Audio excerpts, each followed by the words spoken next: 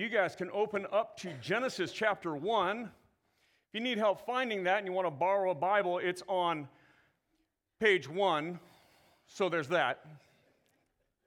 I know some people don't know where it's at, so it's good. We want to tell them, but I thought it was funny just to say page 1, so bear with me, all right? I know I'm not that funny. I get it. If you need a Bible, hey, don't amen that. All right, I heard that. There's a Bible on the seats in front of you. If you'd like to borrow one, we would ask just join us, follow along. Last week, we talked about Christmas from a different perspective. Again, I got to do this at the high school, just share. I got to create a kind of two messages leaning into Christmas.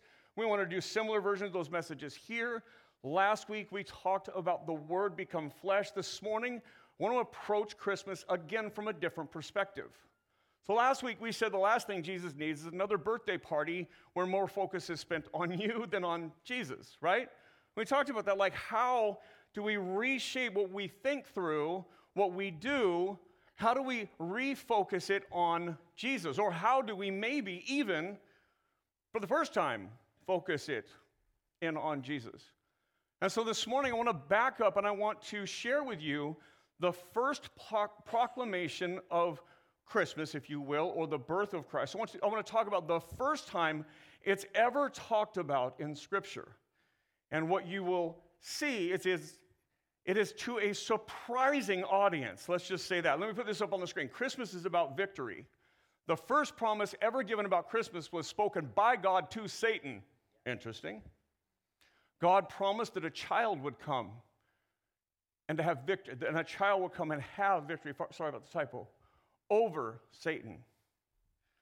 God preaches Christmas for the first time. When he does so, he's speaking directly to Satan. Bet you didn't think that. And his proclamation of Christmas to come is about victory over Satan. Actually, Satan's sin and death.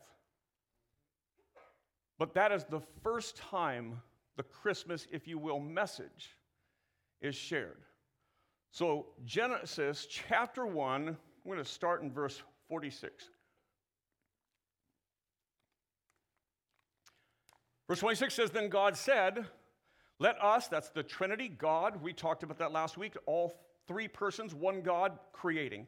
"Let us make man in our image after our likeness, and let them have dominion over the fish of the sea, the birds of the heavens, and over the livestock, and over all the earth, and every creeping thing that creeps upon the earth." So God says, let us, the triune God, one God, three persons, right? We talked a lot about that last week. Jesus is both with God and was God and creator. Nothing created apart from Jesus. Jesus didn't begin 2,000 years ago. So we see that here. Let us make man in our image. And when it says in our image, the image of God, when we talk about that, it means that we are to reflect God to the world, that we are the image of God, that we are made with God's attributes. We are loving because God instilled God's love into us, created us to represent, image God to the world. Really, the first thing we learn about humanity is kind of our purpose, that our job is to reveal, show, or image God to the world around us. So let us make man in our image. Let him have dominion, right? So Jesus, we see as creator. We talked a lot about that last week. He is co-equal creator. He's not a child born in a manger 2,000 years ago, as if that were his beginning, right? That is true. That's not his beginning. Verse 27, "So God created man in his own image. In the image of God, he created him. Male and female, he created them." This isn't just about Adam. This is about humanity. That men and women are created in the image of God. That they are to represent God to the world. Right? That they are made in God's image. Now, we know the problem. We know that sin comes in and destroys that. That it comes in and changes or breaks the image of God inside of us. But we learn so much from the beginning of Scripture. We know so much about our intended purpose or our design and really how we are to live. So it's good every once in a while to go back to a passage of Scripture that is really formative and shaping and should tell us about not only how we were made, but how in the gospel we can return to our design. Right? That in Christ we can take all that's broken, or better said, He can take all that is broken. The Spirit in us can take those broken things, redeem, transform them, and bring them back to how we were created to be. And in this case, this image of God, that we are to represent God to others. And remember what we've been talking a lot about, that nowhere is it more important that you image God than in your home. Men, that you would image God, that you would represent God to your wives, to your children, moms, wives, that you would image God, that you would portray God to your children. Nothing is more important except your relationship with Jesus. Let's assume that one for the minute. That we are created to represent God to others, and the others there, no one is more important than representing God to those in our own home and family. Verse 28, and God blessed them and said to them, be fruitful and multiply and fill the earth, subdue it, have dominion over the fish of the sea, the birds of the heavens, and over every living thing that moves on the earth. Right, again, be fruitful and multiply. This isn't just about having kids, but have kids and teach them, disciple them in the faith. It was actually a doctor that I saw this week, and he was talking to me about his faith. He's Jewish, but he doesn't practice like a traditional Jew. He practiced like a traditional American. He makes up his own thing, right? And so he was telling me how a decision that he's making, that he shared with me, I won't go into the details, not important, but a decision he was making, he really does concern himself with the eternal implications. Like, if he's making a selfish decision, he will have to stand before God and account for that someday. And in that place, I really like that he's thinking that way. The rest of it around that is really him worshiping God on his own terms, which we know really means he's God, right? He's in charge. But he said this, and this broke my heart. Not only does he have a very broken sense of worship, like if there's a creator, if there's someone you're accountable to in the end, it would be smart to ask that someone you're accountable to before the end, like, what should I do now? Like, not make up your own way, right? Then he said this. He was talking about his son, who is a teenager, and he says, I don't tell my son what to believe. I want him to figure that out on his own. I hope he doesn't take that same approach in driving, right? Just want him to figure it out. He'll figure it out. I mean, he'll hit some cars, run over a kid or two, but there's a lot of kids in the neighborhood. Wow. So we're hoping that he takes a more, I want to say disciplined, but smarter approach to other things, right? He just prayed for the school. It would be a little crazy, not that students don't try this, but it'd be a little crazy for a student just to show up to the class and want to do it their way and hope to get an A, right?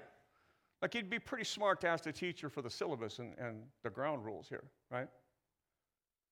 So when we are taught that our job is to be fruitful and multiply, hear this, having kids doesn't solve it. Having kids that you disciple in your faith, that's what God is talking about, that you would represent God first and foremost to your family, that you would teach them the gospel, that you would disciple them in the faith, that is your first and foremost job. And it's not my job to do that. It's not Valley Christian's job to do that. Our job is to partner with you, the parent. You're the one accountable for that. You're the one created to do it. And if we didn't live in a world broken with sin, we wouldn't need Christian education and those other things to surround the families, to partner with the families so much, right? But because we do, remember, first and foremost, it's your job to disciple your children. It's my job to partner with you. It's the school's job to partner with you, to help you, to walk with you, to disciple with you. So let's skip down to Genesis 2. We'll pick up in verse 7. Then the Lord God, just for the record, I hear pages turning now more than I hear scrolling. It's a good sound as a pastor. Just throwing that out there. All right. Genesis 2. Me and the old people in the room really like it. So, all right. Genesis 2, verse 7. Then the Lord God formed the man from the dust of the ground and breathed into his nostrils the breath of life. And the man became a living creature. And the Lord God planted a garden in Eden in the east. And there he put the man whom he had formed. God creates the first man. He puts him in the garden. There's a good note to add here, especially young men and young women. You should hear this. The man gets a job before he gets a wife. We like that. Again, let's pick up in verse 15. Then the Lord God took the man and put him in the garden to work it and to keep it. See, he gets a job. And the Lord God commanded the man, saying, you may surely eat of every tree in the garden, but of the tree of knowledge and good and evil you shall not eat. From the day that you eat of it, you shall surely die. So alongside the fact that dude got a job before he got his wife, that's good, he also got the way to live and glorify God. He is told, like, here's the parameters, here's the boundaries. First, he's given a purpose, he's given life, he's given sustenance, food, energy, health, life. I mean, he's given everything. And then he's given the ground rules, like, here's what it looks like to image me, to glorify me, to represent me. And we hear this and we read this, and I know at least, I'll speak for me, when I hear this, I go straight to the negative. It's like walking down the street, having no care in the world, no desire to do anything wrong until I see the don't walk on my grass sign, and then all of a sudden I innately want to walk on the grass. Life would be fulfilling if I can go walk on the grass. Okay, I know I'm evil and need the gospel. I get that. That's why I'm here, right? Didn't want to walk on the grass. Now we see a sign. Now I want to walk on the grass. It's just true. I know. Some of you are rule keepers and just don't understand me. That's okay. Jesus loves you too. So when I read this, I see the rule. And I want to break the rule. I get it. Like, I get the flaws. Here's what I want you to see. There's all kinds of ways to do right here. There's one thing that's wrong. It's like there's 500 forms of trees and fruit and vegetables and food and all these things out there, and there's one that's bad for you. He's just saying, listen, that one's poison. That one will kill you, literally kill you, and everybody that comes after you. But everything else is good for you. Everything else I made for you. We often ask the question, okay, like, why put that there? Well, because our right relationship with God requires obedience. And in order to have obedience, there has to be the opportunity for disobedience. But it's not like there was 500 landmines and there's this narrow path you got to figure out. It's like everything was good, just don't do that. There's the ground rules. Here's how you succeed, don't do that. Everything else is good for you. Verse 18, then the Lord God said, it's not good that the man should be alone. I will make a helper fit for him. Just know the helper right there is a term God uses for himself. Jesus uses for himself. Jesus uses for the Holy Spirit. It's not a second-class citizen term. It's important. Like, hey, he's not made to be alone. Give him a partner. I will make a helper fit for him. Verse 19, now out of the ground the Lord God had formed every beast of the field and every bird of the heavens and brought them to the man to see what he would call them. That's a verse about authority, God giving authority to Adam over creation. Whatever man called every living creature, that was its name. The man gave names to all the livestock, the birds, the heavens, every beast of the field. But for Adam there was not a helper, there was not found a helper fit for him. Adam lives in creation. Creation is perfect. I mean, by all intents and purposes, it's everything, right? It is undestroyed by sin. It is life is there. In my imagination, I see the lion can come alongside those things that later will become prey, but it isn't. Everything is right. He can walk up to the lion and not become lunch. Like, just a cool world to live in, right? Pretty amazing thing. And yet, here's what man is missing is community. He didn't have community.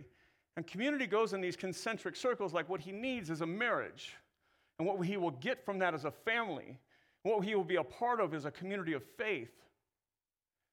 and then everything else. And as sin enters in, there's a lot of everything else, and there's a shrinking, if you will, of this. Even this season, Christmas, we're talking about Christmas. You will likely devote all kinds of time, hours, maybe money, energy, to gathering together with people, extended families and coworkers and friends and all these Christmas parties. But how much time will you devote to your family of faith? How much time will you devote to gathering and worship? See, we'll gather in the name of Jesus, but not doing things that often glorify Jesus. You with me? We talked about that last week too. Like, we're going to give lots of presents. We're going to receive lots of presents. We're going to give a lot of time, spend a lot of money, eat a lot of food, and a sinful amount of food, drink a lot of drinks, all these things with Jesus' name on them, often not glorifying Jesus at all.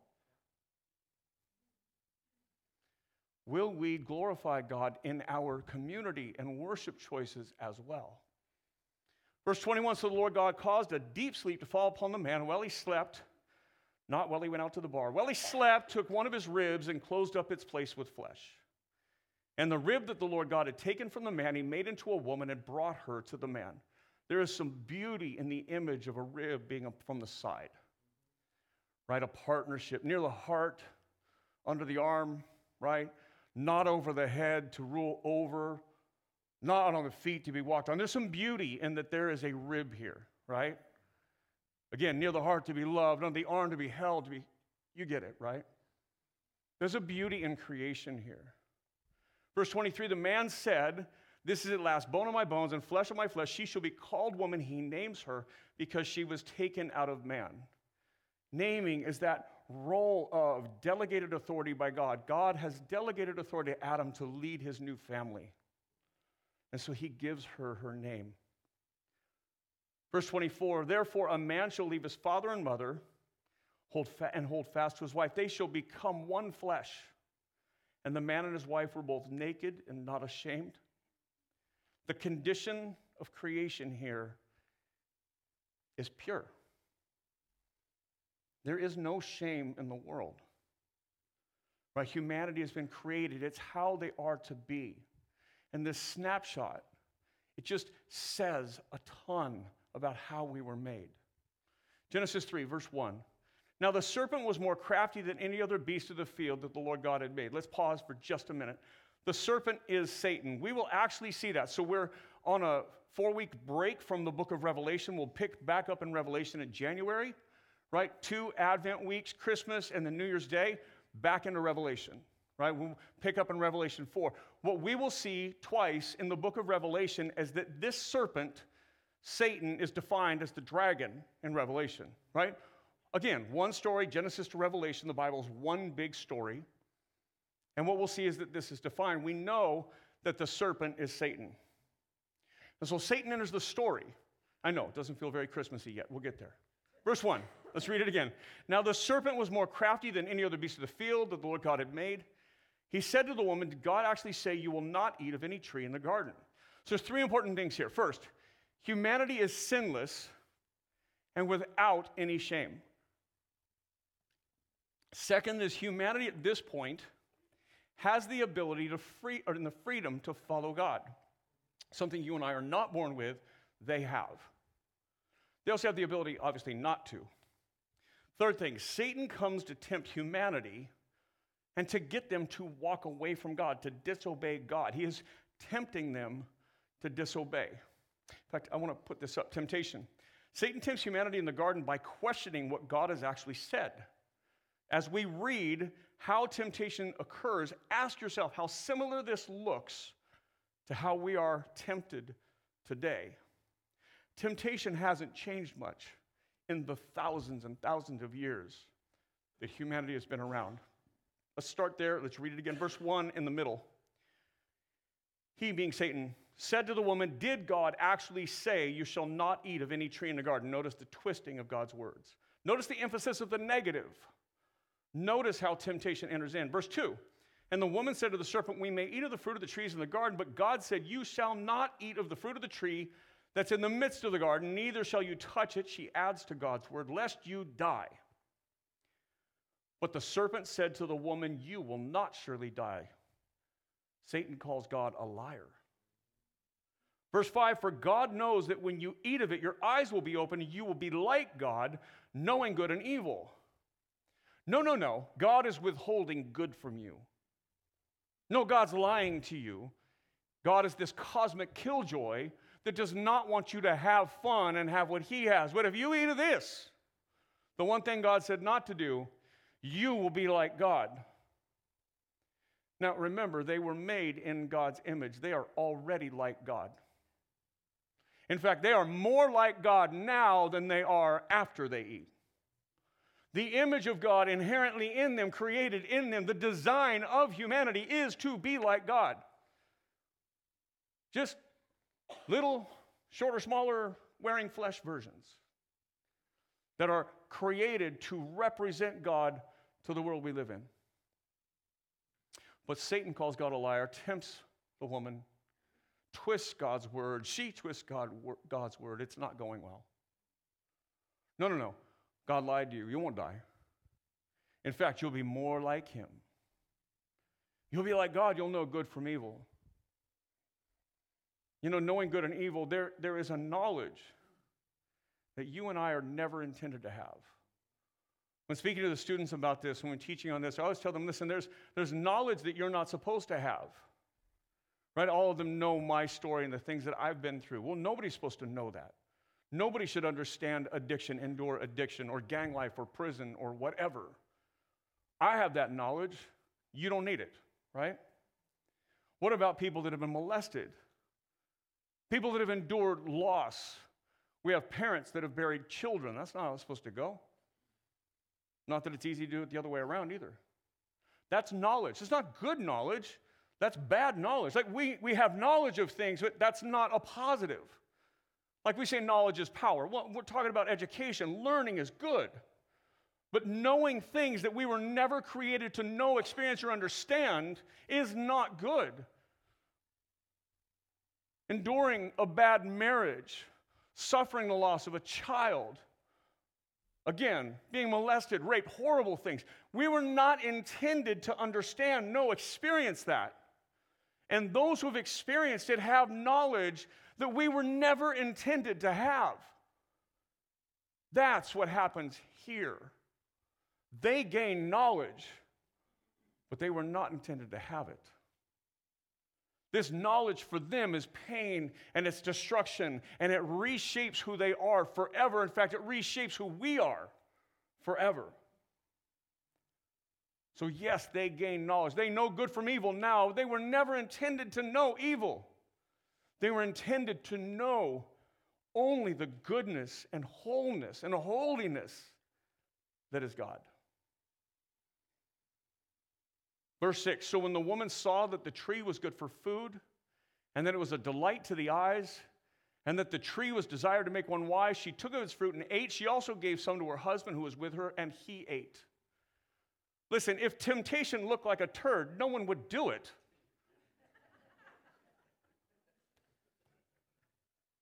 It was a delight to the eyes. It was desired to make one wise. Like, it looked good, right? Because if it didn't look good, we'd walk around it, right? And hope we didn't step in it. Where was her husband? As she is being tempted by Satan, as God is being called a liar, this husband who was delegated the right to lead this new marriage and family, who was given the very law of God, the very responsibility of God, the instructions of God, like, hey, everything's good except don't do the one thing.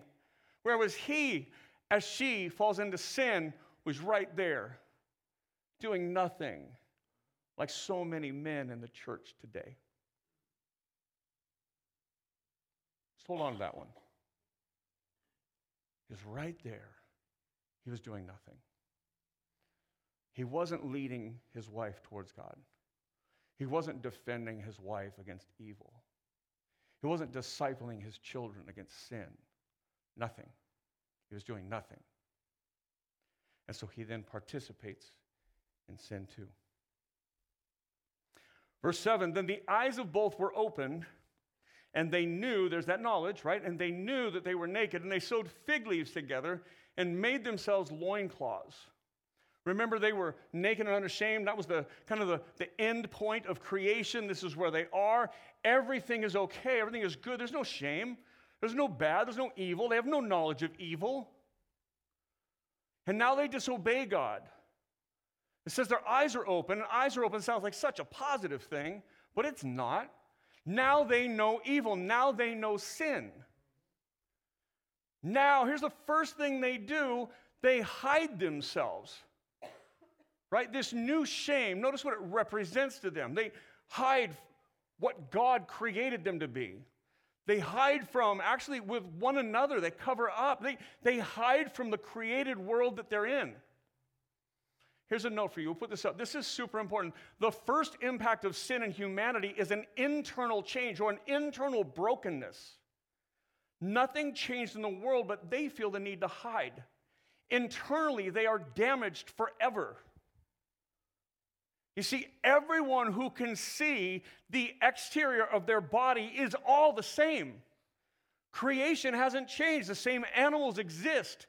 The same human, the other human, is the only human alive that we were fine 5 minutes ago.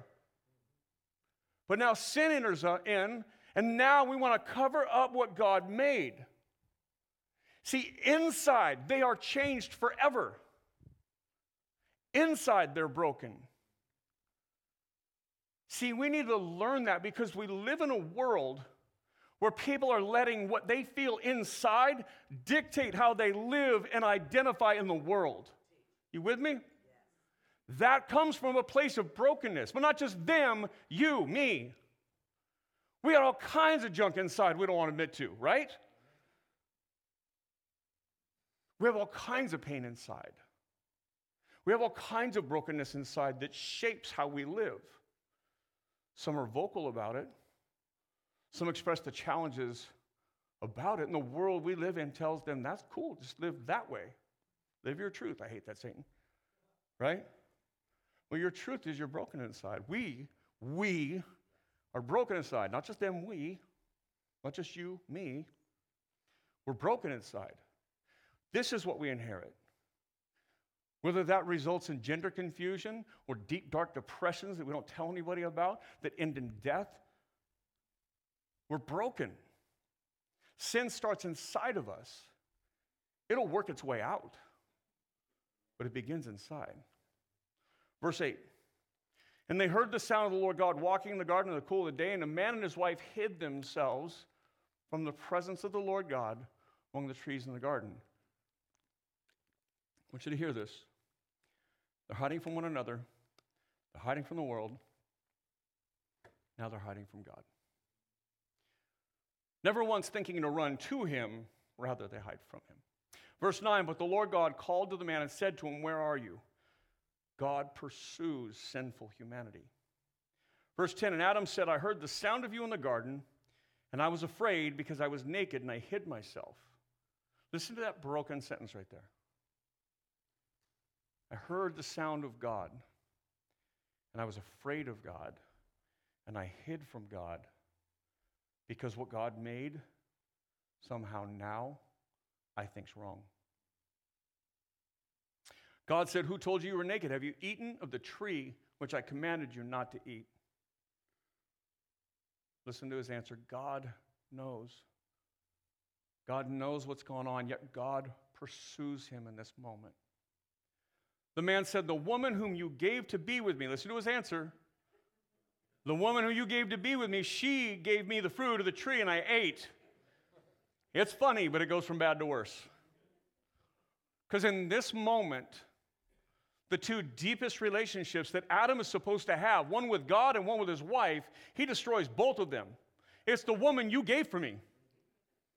You screwed it up and she led me into it. You should have made her better. You should have not. You hear this? It is us. But it's heartbreaking. Adam has two places he could be able to go. His wife and his God. Instead, he separates himself from both of them, like we do. Instead of clinging to God in our brokenness, we run the other way.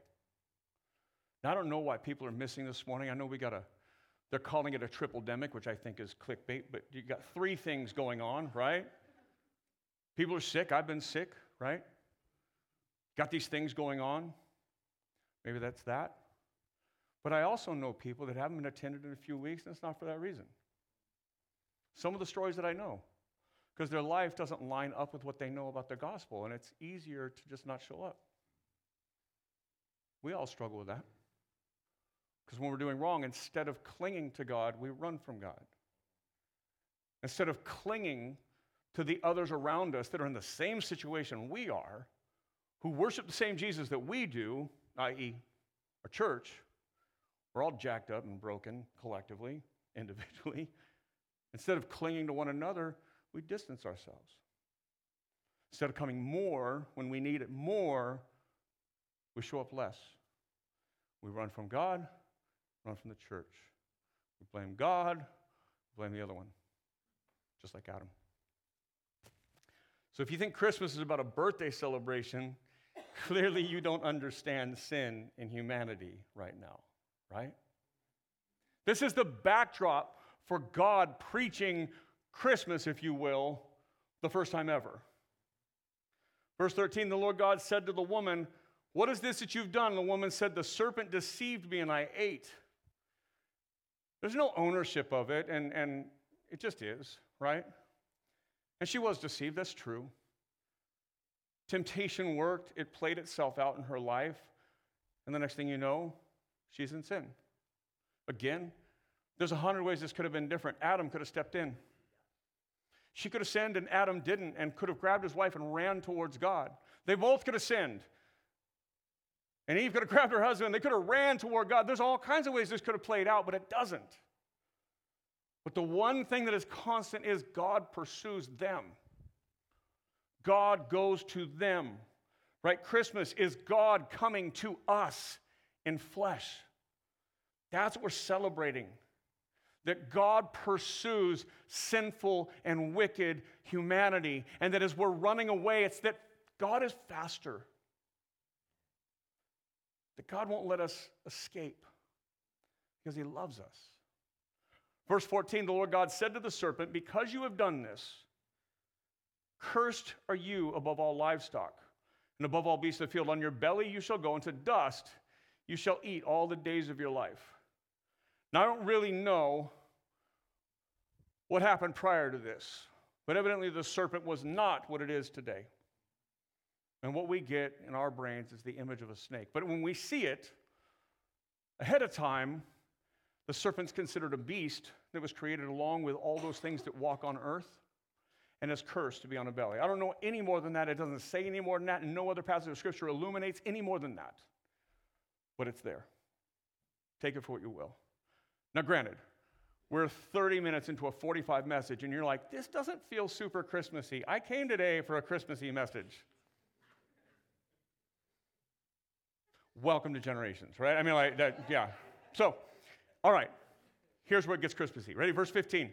God, speaking to Satan, says this: "I will put enmity between you and the woman, and between your offspring and her offspring. He shall bruise your head, and you shall bruise his heel."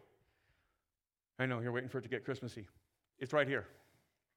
I admit it's not super obvious, so let me break it down a little bit. God, speaking to Satan, says this: "I will put enmity, strife, struggle, pain between you and the woman," evil and humanity, right? "Between your offspring and her offspring, between humanity and evil. I will put struggle. You guys will contend against each other all of your life." Evil and humanity will contend against one another, struggle against one another. Human life will struggle with evil.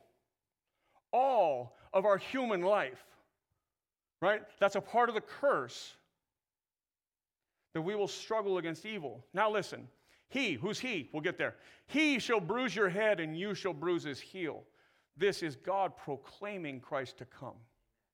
Genesis 3:15 is that Superman moment, like, there he is, kind of, right? But God, that kind of waters down the message here, forgive me.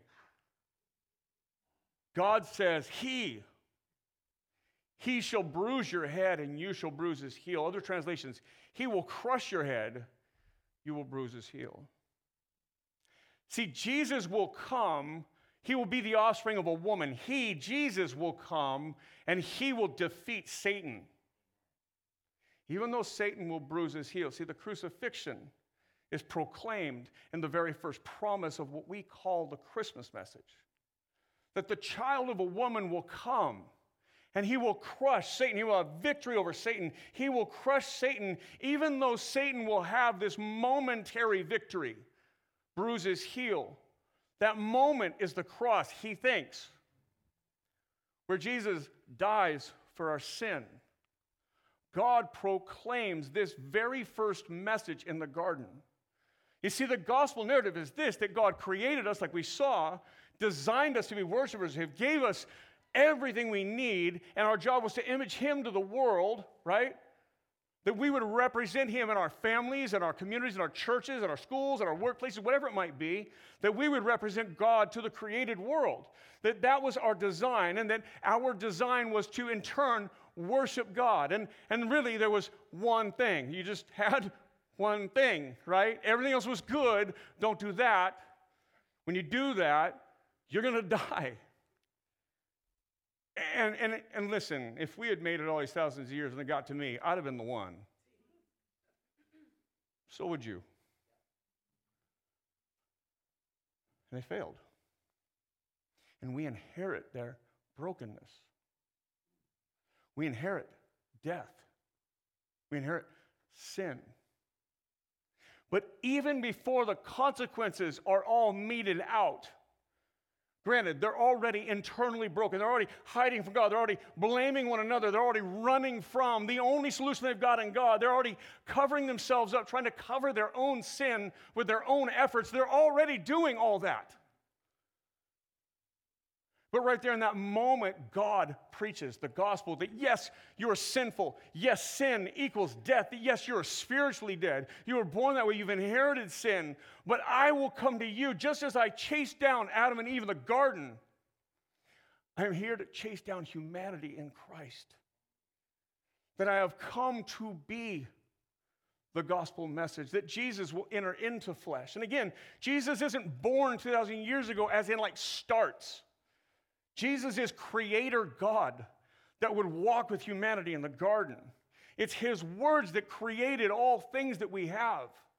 It's his spirit that is exhaled into Adam when Adam is formed and given life. Jesus is eternal. He has no beginning. He just enters into flesh to come for us. That in sin we die, but in Christ we get life. That Jesus died on the cross to pay for our sin. He was buried in the ground, that moment where Satan thought he won. But then he was resurrected, having victory over Satan, sin, and death. Jesus in the resurrection is victory. He's victory over Satan. He's victory over sin. He's literally victory over death. And that Jesus ascends back to heaven to pour out his Spirit, the same Spirit that raised Jesus from the dead, the New Testament authors write. The same Spirit that raised Jesus from the dead lives in you. If you're in Christ, that is true. That's the very promise of baptism. That you are told to be baptized for the forgiveness of sins and to receive the Holy Spirit, power to live life. That you're empowered in the gospel. You're not just told what to do and left to white-knuckle it through life. That there is nothing you can do to save yourself, and there's nothing you can do to sanctify yourself or make you more like Christ. Jesus empowers us. He gives us his Spirit. Apart from his Spirit, we have nothing. We would be forgiven, but still hopelessly trapped in our sin. But Jesus gives us everything needed for this life. So God preaches Jesus. We preach Jesus. The New Testament, here's Paul writing to 1 Corinthians 15. He says, the sting of death is sin. The power of sin is the law. But thanks be to God who gives us victory through our Lord Jesus Christ. Thanks be to God who gives us the victory through our Lord Jesus Christ. The solution is in Christ. God preached it in the garden. The prophets promised it would happen. Jesus came and proclaimed it about himself. He ascended back to heaven, and the church had been preaching this message ever since. Yes, I know it gets watered down all over the place, but this is the gospel message. It is a message of victory over Satan, sin, and death. That Jesus will enter into human history in flesh to overcome evil. Evil around us, evil in us, and evil eternally. So how do these words about Christmas, how do they apply to us today? Let's keep reading. Verse 16. To the woman God said, I will surely multiply your pain in childbearing. In pain you shall bring forth children. Your desire shall be contrary to your husband, but he shall rule over you. We talked a lot about this, about the pain in childbearing, this promise brought up in 1 Timothy 2. If you just back up 8 weeks, 10 weeks to that message on 1 Timothy 2, we covered that a lot. So I'm just going to cover the other part. Your desire shall be contrary to your husband, but he shall rule over you. The translators of the ESV, in the second version of the ESV, changed that word. It used to say, your desire shall be for your husband, and he will rule over you. Now it says, your desire will be contrary. It's because it was unclear in the English. It's the same words that are written again. You can look later in Genesis chapter 4, when God tells Cain, listen, sin's desire is for you. It desires to devour you, God is telling him. This desire is like predator to prey, like I want to eat you desire. Not desire like I love you. So they've reworded it. I don't love rewording it, but I get it, right? I get that it was misleading. Your desire will be contrary to your husband. What God is saying here now is what's going to happen is your best, closest, nearest, dearest relationships, your family they're going to be hard relationships. They're still good. You still need them. Marriage is still good. It's just hard. Having children, raising children, discipling children in the faith is still good. It's just hard. It was complicated because of sin. Now, the closest relationships you have, they're going to be defined by sin and marred with struggle. Everything from the pain in childbearing to the struggle between husband and wife. I'm going to put this note on the screen. Destruction of the family, victory in Jesus. So God's curse to the woman is pain and struggle in the home. Our closest relationships are broken due to human sin. Jesus overcomes sin and gives us victory in our family. Jesus restores, redeems the relationships. They will always have struggle. They will never be perfect. Marriage is one selfish, sinful human being choosing to marry another selfish, sinful human being. I always tell people, just kind of choose the kind of crazy you can live with forever, because they're all crazy. Oh, I say that to men and women. They're all crazy. Pick the kind of crazy you can live with, because you're going to live with their sin and yours. Choose wisely. Choose in the gospel. Verse 17, and to Adam he said, because you've listened to the voice of your wife, doesn't mean listening to your wife, he means because you followed it. Instead of leading, you followed. Because you've listened to the voice of your wife and have eaten of the tree in which I commanded you, you shall not eat it. Cursed is the ground because of you. In pain you shall eat of it all the days of your life. Thorns and thistles it shall bring forth for you, and you shall eat the plants of the field. By the sweat of your face you shall eat bread till you return to the ground. For out of it you were taken, for you are dust, and to dust you shall return. I know, still doesn't sound super Christmassy. I get it. Here's the curse to man. Work's now going to be hard. Your life is going to be struggle. And this isn't just to man, it's to humanity. That all the days of your life, whatever you set yourself to, it's going to be filled with problems now because of sin. See, he was in a garden that was made before him. His job was just to keep it in good shape. And it didn't have those thorns and weeds and this. It didn't have anything wrong. His job was to just enjoy it, keep it, be fruitful and multiply, fill the earth and subdue it, enjoy what God had made and be obedient to God, represent God to the world as more people become, as you have that family, as you have generations after you of grandchildren and great-grandchildren, represent God to those in the world. rule over the earth, care for it, tend it, subdue it, live for it, take care of it.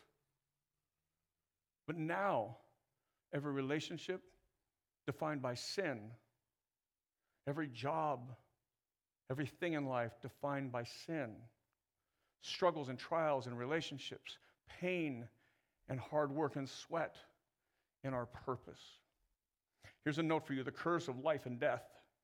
Humanity is cursed by sin to live in a world full of pain and struggle and then return to the earth in death.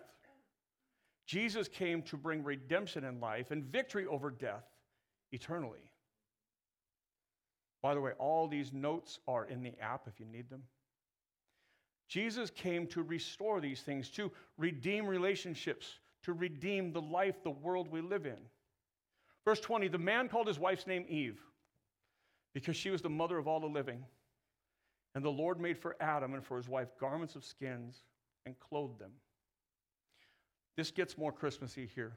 We're going to close with something that is truly, truly something we can bank on this year.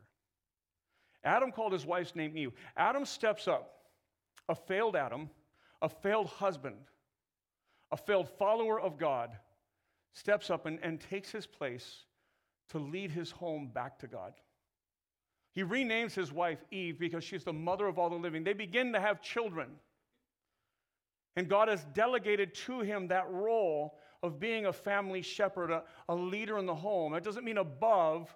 That means just he's the one responsible to navigate discipleship in his home, make sure that that's primary in his home. As his home grows, he's to focus on how God remains central in his family. It's his number one job, and we see him start to step up and take that role again. And then more importantly, it says, the Lord God made for Adam and his wife's garments of skins, and he clothed them.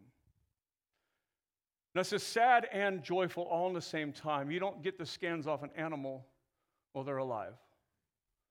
And so the first sacrifice is also offered by God. And this death points its way all the way forward to the death of Christ. That God says, listen, the child of a woman, the offspring of a woman will come and crush Satan. But humanity, you will return to the dirt. You were taken from there, and there you will return. Death is a part of sin. But in the meantime, as we talk about what it means to be redeemed in Christ, as we anticipate for them, as they anticipate the fulfillment of Genesis 3:15, as they look forward to the day that the offspring of a woman comes and crushes Satan's head, in the meantime, they have a memorial, a reminder of death as they require a covering. And here's what happens. God strips them of their efforts to cover their sin, shame, and nakedness. God takes away their efforts of fig leaves. He offers a sacrifice pointing forward to Christ, and he covers their sin and shame. God covers their sin and shame. See, that is the message of Christmas. That God has come to us to cover our sin and shame, to reconcile our families and our relationships, to give us purpose in this life, no matter how broken the world we live in is, that Jesus has come to give us that purpose, that he has come to restore and redeem humanity in a broken world. That's what we celebrate on Christmas. We don't celebrate a child in a manger unless that child in a manger leads us to the cross. You don't need a cross to celebrate Christmas. You can have a nativity scene. I have one. But that nativity scene better remind me of the sin and death I was born in and the sacrifice of God who gave his only son so that I could be with him again. That I was not born in God's family, but I was born an enemy of God. Not because I wasn't born in a Christian family, meaning you too were born an enemy of God. But in Christ you are made the family of God. And if Christmas is that, it changes what we do. It becomes less about the spending and overspending. It becomes less about the food we eat and the drinks we drink. It becomes less about the work parties that say Christmas but don't focus on Christ. And it becomes about worship and a gathering that we get to gather together, celebrate together, because we have We may not have anything else in common, but we have the most important thing in common. I don't look like most of the people in the room. I don't even act like most of the people in the room. God help us. But I share with you the one most common, important thing in your life if you're in Christ. I share a common family, eternal family with you. And that's what we celebrate. And this year we have the great privilege of it being on the Lord's Day, of Christmas being on a Sunday, that we get to make that the priority, that we get to teach that to our children, our friends, our family, our neighbors, our coworkers, the people that are students in our school. We get to enjoy that together as a family. I'm going to close with this. This verse is Luke 2. We know this verse.